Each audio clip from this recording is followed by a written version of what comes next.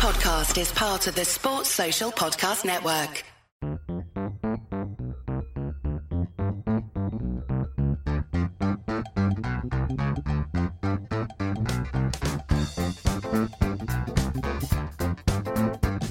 Hello and welcome to the Analyst Inside Cricket. More trouble for England with the news that Alex Hales has been removed, at least temporarily, from England's World Cup squad and all the one-dayers that precede that. And we're going to talk about that a little bit. We're also actually going to talk about something completely different. I've played cricket in some weird places, but this one takes the biscuit, and I'll reveal all in a bit. We should also mention the new issue of the Cricketer magazine is out, the June issue, which actually covers two sides of one game. So I'm at the IPL. Meanwhile, lots of other reporters are at county cricket, and it covers the first month of the season. There's also some interesting columns, actually, including one by George DeBell called Cricket's Duty of Care, and I'll talk about that a little bit more in due course. But he points out one of the lowest points of his journalistic career was meeting an ex-player who was basically in desperate need of help. So we'll get into that in due course. You can get 3 free issues of the Cricketer magazine if you go to www.thecricketer.com/free trial. So, Simon, Alex Hales out of the squads for the forthcoming T20, the One Day International in Ireland, for the matches against Pakistan, and out of England's preliminary or provisional World Cup squad. How much of a setback is that first to the England team and the England cause? Well, massive, isn't it? Because they've talked a lot about the importance of unity and the cohesion that they've established in the squad. It's one of the reasons why the Jofra Archer issue, or should I say Jofra Archer issue, has been such a big story, because there's this feeling, probably in amongst the team, but certainly from observers on the outside, that they've built up this fantastic camaraderie, team spirit, trust, etc., and to introduce a new person into that, almost at the last minute, with only a month to go to the World Cup, seems to some people a bit of a risk. And obviously one or two of the players feel a little bit threatened, if you like, or vulnerable or fragile in some way. And now we're talking about a guy who's been integral to the England one-day squad and team for the last, 3-4 years. He's made 6 one-day hundreds, a fantastic player until last year was an automatic pick. Well, isn't this the point, though? You say he has been an automatic pick, but he's actually not in England's best 11. But he's a reassuring presence, generally, because they know he can handle the pressure, he can come in and play his game if they have an injury or if someone's out of form. Remember, Jason Roy lost form before the Champions Trophy semi-final, was dropped, and Hales came in for that game, and generally, he's someone you can rely on. So I think it does destabilise them a bit, but I don't think they had any other option.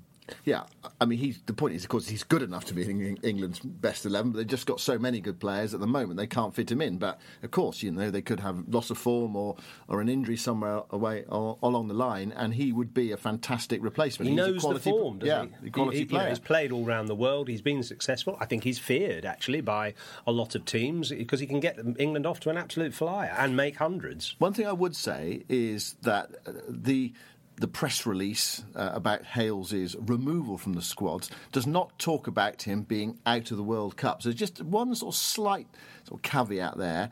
And I've asked the question, about is Hales out of the World Cup? And I've had this response from an England spokesperson who says, quite rightly, we haven't confirmed the squad for the World Cup as yet, and you don't have to confirm it until May the 22nd, but it's unlikely he will feature. Not he will not feature, it's unlikely he will feature. I suppose they're just covering all bases, all possibilities, but whether there's some sort of story that we don't know about this issue, perhaps, which is still to come out. I mean, it's ironic, isn't it, really, because this is the kind of thing that I believe this incident that Hales is accused of, and the drug testing that was done subsequently, was something that happened quite a while ago, and probably, it hasn't been out in the public domain until last Friday. So presumably they were hoping that it never got out into the public domain. But once it's out, there's no turning back, is there? You can't suddenly say, OK, well, actually, it's the World Cup, it's in a month's time,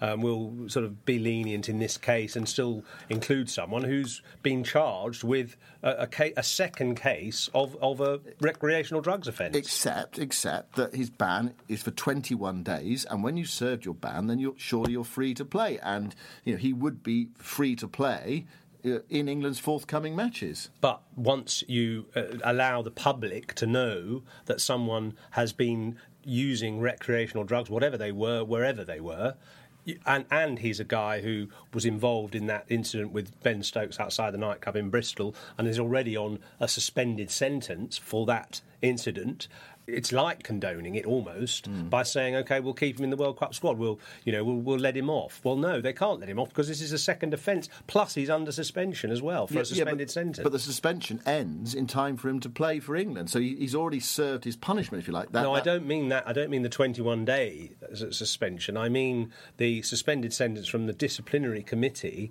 after the fracas in Bristol. Okay. So he was under, I don't know how long it was, a year or 2 years, suspended sentence. They fined him and suspended him, but part of that punishment is suspended to hope that he behaves well, and then he'll be let off the remainder of that fine and the suspension. And one aspect of this case, which is sort of interesting, is about who knew what when, because the World Cup squad was picked, the provisional World Cup squad was picked, presumably with some people in the England hierarchy knowing what's happened to Alex Hales, and yet they went and picked him. And then, of course, when the story broke, Ali Martin in The Guardian broke the story that the reason for Hales' suspension, and then the story has changed since then. Well, it has, because originally it was for personal reasons. Yeah. He wasn't playing for personal reasons, and that all immediately sort of sets the hornets buzzing, doesn't it? Why? And they eventually, unfortunately, these things always come out in the end. Yeah, I mean, I remember going back in the day now, an England tour to Australia when John Crawley was attacked after a night out, and Graham Gooch was the England team manager, and he said that they wanted to, there were some within the tour party who wanted to keep it quiet, so he fell in the shower because he was, he had bruises over his face. They said they wanted to say he fell in the shower, and Graham Gooch said, no, don't be stupid. Someone will find out, and we'll look even more stupid. Yeah. I mean, we say these stories always come out. I mean, the thing about that, you can't prove it because there might be lots of stories we don't know about. Simply we don't know about. But there's a very good chance, especially when that thing for personal reasons was put out into the public domain, that people are going to start digging, and lots of people have got lots of contacts, and eventually somebody is going to say something. Well, I'll tell you two stories that have never come out, and one is mild and one is much more outrageous. The first one, Vincent van der Bijl, the fantastic South African fast bowler who played one season for Middlesex in 1980, and near the end of the season when Middlesex were top of the table and I was playing in the team, and we had a bit of a big night after winning, I think, the penultimate game. We had a big night, and then we had to match the following day. I think it was a one-day game the following day.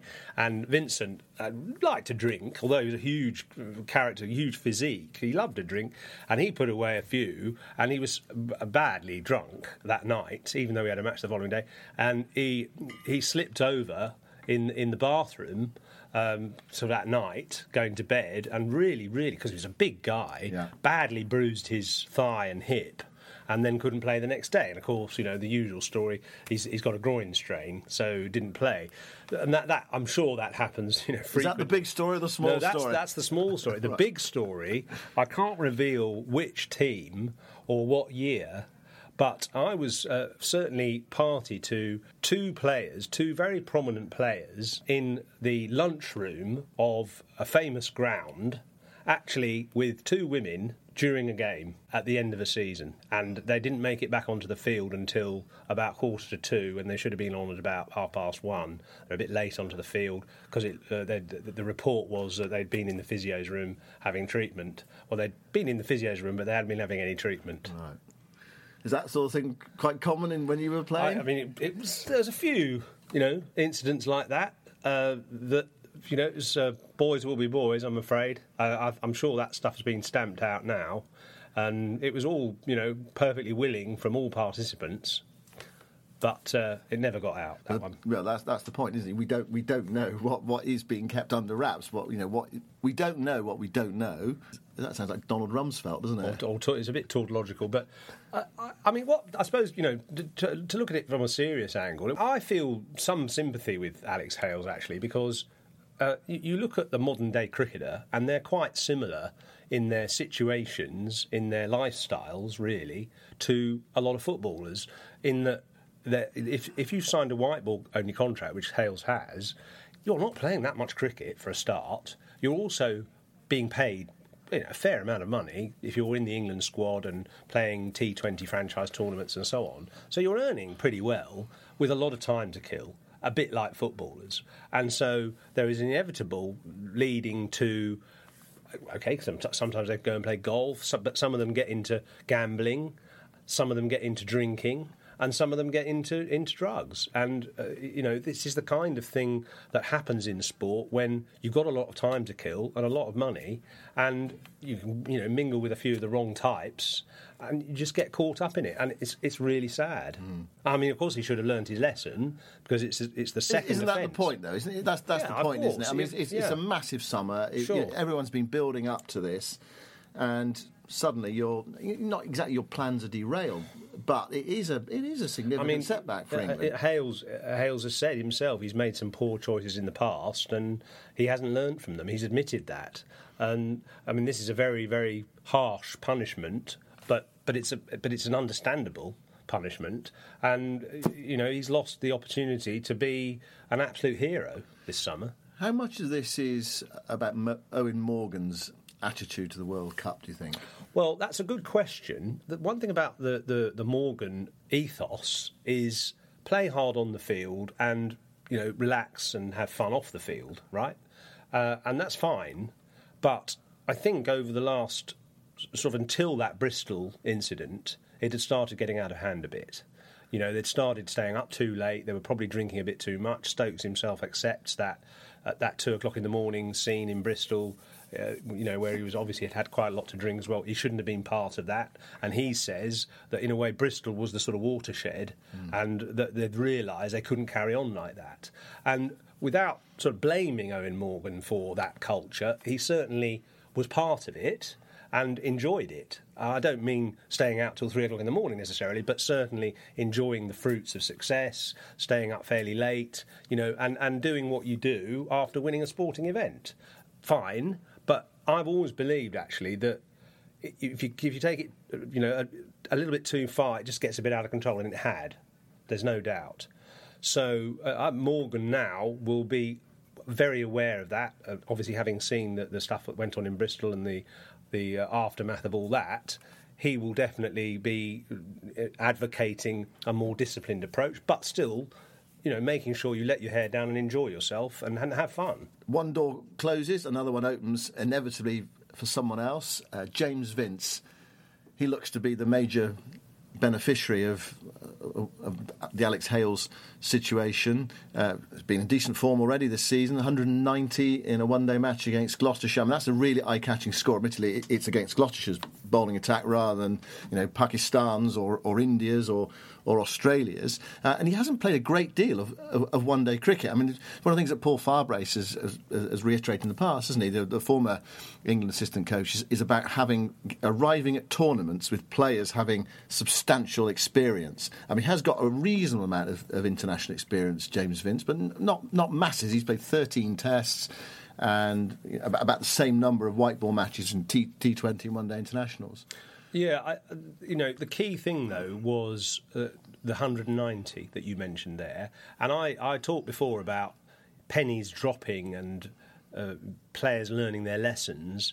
And what Vince has clearly done over the last probably 12 months, he's accepted that he has been liable to getting out, having looked good and got to 60 and 70. And he made some big scores in the Championship last year after being dropped by England, and he's now made this big score, this 190 in a one-day game. So, in a way, the penny's dropped for him that now he's got to bat, he's got to take responsibility. Don't just play a pretty 60 and then play a loose drive and get caught at extra cover.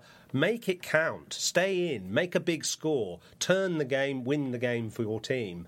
And with that mentality that he's shown, he deserves the opportunity, and hopefully he'll take it, because he's a good player, and he just had the mental fragility which kept getting exposed. Perhaps he has now learned his lesson. I mean, I just hope that, never mind the replacement for Hales, I just hope Hales is looked after here, because he's going to have a lot more time to kill now. The World Cup is going to be on. He can't be part of it. He doesn't play red ball cricket for Notts unless he suddenly changes his mind.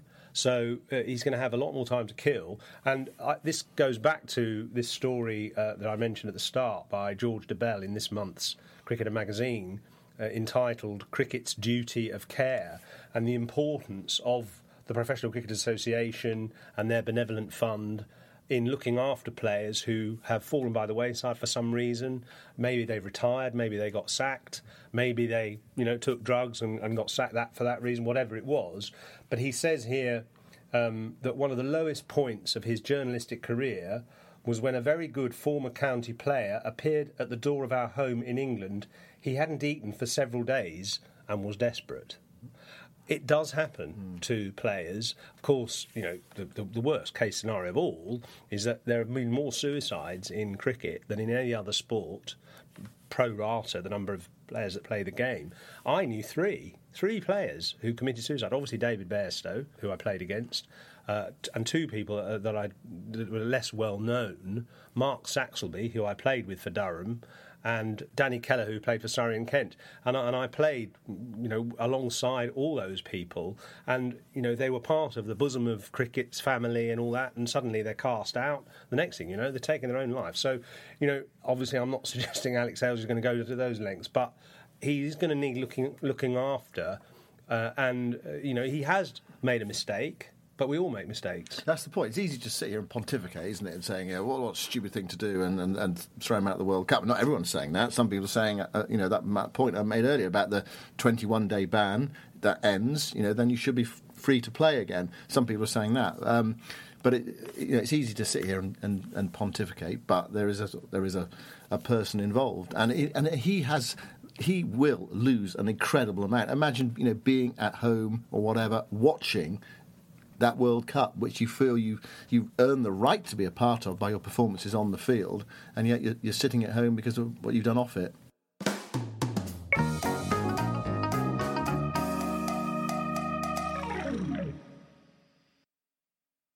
Now, talking of people making, at times, quite simple but silly mistakes in their life, I mentioned at the start playing cricket in unusual places, and I played cricket on the top of a mountain, on a lake in St Moritz, a Swiss lake, frozen lake, and in the middle of the channel, on that sand spit in the middle of the channel. So I played cricket in some funny places. Last week, I played cricket in a prison in Feltham in West London, and we were part of a little coaching scheme which is going on, which is run by the organisation called TUFF, T-U-F-F, which stands for the Unity of Faith's Foundations.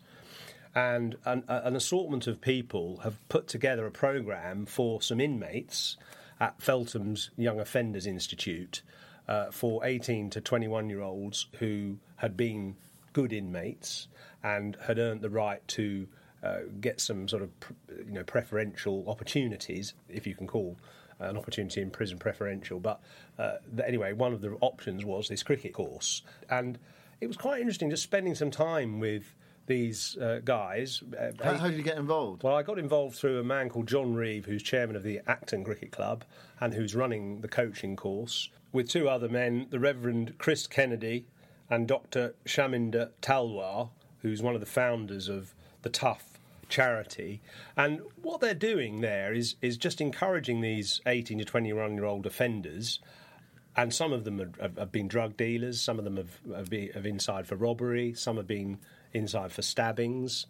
But the idea is to give them something to do when they come out again, when they're released, a skill, a knowledge of a sport, maybe even a network of people that they can join up with to enjoy their time when they come out again and help their rehabilitation. And Chris and Sham talked about their association with the project and how it came about. So £97,000 to have a prisoner in for a year. And the reason that's so expensive at Feltham is because if you're between 15 and 18, you have to have 30 hours of education. So you're still educated in some form of schooling system. But post 18, there is no education. But that's why we chose to go with 18-year-olds after that, to give them something as an incentive. But then the reoffending rates out of that is 67%. And Feltham are quite proud of that because it's lower than the national average of 71. But that is awful. Still high.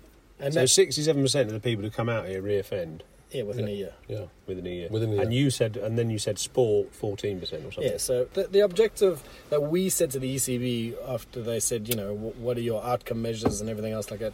Well, how many of the guys that have gone through the program after a year are back in the prison service? Right. And how many of them have we been able to integrate into a local faith community and or a local cricket club? Exactly. Allows them to be able to show that, their engagements happen, but we've still had a contact with them, and from that contact, has that contact then allowed them not to be able to reoffend? And so our objectives are quite simple in a sense that after a year's time, can we show that the 10-week program has changed their character traits? Well, doctors proving that, but then also can we connect them into a local community that can be run with the local county clubs? So that's why we're working with Hampton Wick and Teddington up in Liverpool and Manchester. We've got clubs already that are keen to be able to take them because it helps them get funding for diversity and all the other things and that. But also, these guys, if coached well, they're premium athletes. Yeah, they're as strong as an ox. Yeah. So they should be. Like you saw Andrew take that catch. Phenomenal, like if you could have that in your team, it's a great opportunity. We recognise that even if our reoffending rate from this program is about 25-30%, that's still 10 people that we've saved, and that's £1 million that we've saved the government. So we called the objective to save a tough million. So the Unity of Faith's million, which means 10 people from each program are off the course back into the community, and it saves you and I, the taxpayer, £1 million. And so it was quite interesting just to meet these guys. So there was a group of 20, 18 to 21-year-olds, mostly, I'd say, West Indian. At least half of them were West Indian, Jamaican, etc. About 3 or 4 mixed race and 3 or 4 whites. And I talked to some of them, and it's difficult to find out exactly what their offences are because you can't really go up to someone and say, what did you do then? So I managed to glean some information. One guy, for instance, white guy from North London called Ethan, sort of mild-mannered sort of character. His girlfriend did something he didn't like. I don't know what exactly, but he went round and set fire to her rabbit hutch in her garden. And then he felt terrible because the rabbit was trying to get out. So he rescued the rabbit and somehow managed to set fire to the patio and the back area, the conservatory of his girlfriend's house, presumably the parents. So he's inside for arson, and he admits it was a mad moment of madness, stupid, and he's in prison for a year, and really wants to play cricket. And I met another guy, Charlie, who talented cricketer at Upminster Cricket Club in his teens, obviously talented because when we played this game, he was really quite good, and somebody said something to his girlfriend he didn't like, he stabbed him, so put in jail, and he totally regrets it, complete moment of madness, and trying to get his cricket together again, looking forward to when he comes out, hopefully joining a cricket club. And it was quite sort of uplifting to see these guys and actually the enthusiasm they showed for this game of cricket, which was quite an interesting game. It was a hybrid of cricket and baseball, so an underarm bowler. Played inside? Played in a very nice gym in the centre of the jail at Feltham. So you walk through, endless corridors, which were surprisingly quiet, actually. I was thinking, where is everybody? It was eerily quiet, and then we finally came into this really nice, quite big gymnasium, and lots of these guys just ready, big guys. I mean, these West Indian guys were massive, big sort of afro haircuts, and standing there left hand back. I said to one guy, you know Chris Gale is, you look a bit like Chris Gale, and he was sort of, I've never heard of him kind of thing, but he hit the ball pretty powerfully actually. But anyway, this game we played was the underarm bowler and then one batsman, and the other members of the team have to run round 3 bases at extra cover behind the bowler and mid-wicket, and they have to be on the base by the time the bowler gets the ball back, so a bit like the pitcher getting the ball back in baseball, and if they aren't on the base when the bowler's got the ball back, the whole team's out. So, and you get home runs if the number of players that get all the way round to the start again, they get home runs. So it was nice, a way to play. And, you could just see the enthusiasm and the competitiveness, but the fairness as well. When someone was out and, he was given out by me, I was a bit worried, actually, at one point, sort of giving out a guy who's in jail for stabbing. I was a bit worried about giving him out, but he was right, OK, yeah, fine. You're right, I'd overstepped the line here, I'm out. So the great thing about the programme overall is, another good thing about it is that they've put a poster up on the wall with the word cricket, and each letter, each week, is used as a focus for something in their character. So what they're asked to do is, on the first week, C for cricket, what word, beginning with C, sums you up? And each of them had to come up with different words for, beginning with C. So it was competitive, or it was calm, or composed, or some word that they thought up that encapsulated their personality. I was slightly worried when we got to K and somebody said kick-ass. But, in general, we all stood round and they all offered their ideas for what that word, K, knowledge, for instance, one said about them. And I just found it really uplifting. And they were also, at the end, they're all, thank you very much for coming, and, it was really enjoyable, and I'm looking forward to next week. And the key thing of all is it's giving them something to focus on, an idea to focus on, and possibly a network of people to join when they come out.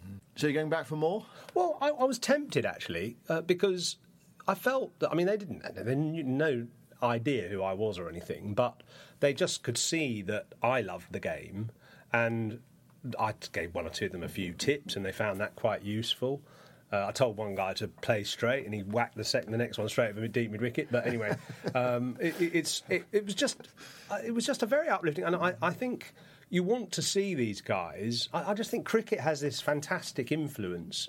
John Reeve, actually, the character I mentioned at the start, who's a very active cricket coach as well as being the chairman of Acton, he said to me, I could have ended up in jail when I was young. I came from a council estate, didn't have much to do. I got into cricket. It saved me and gave me lifelong friendships.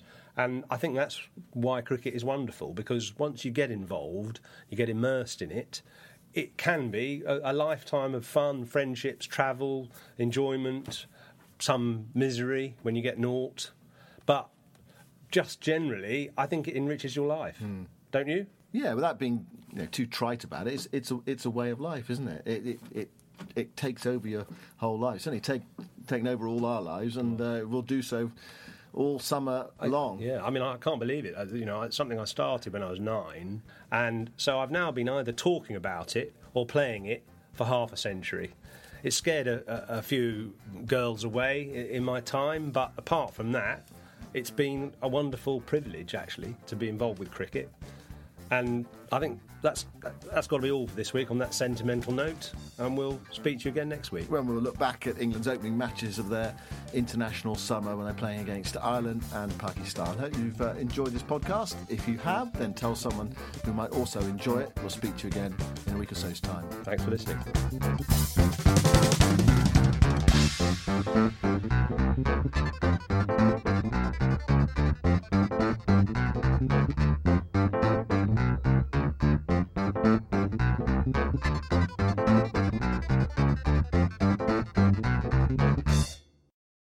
Sports Social Podcast Network.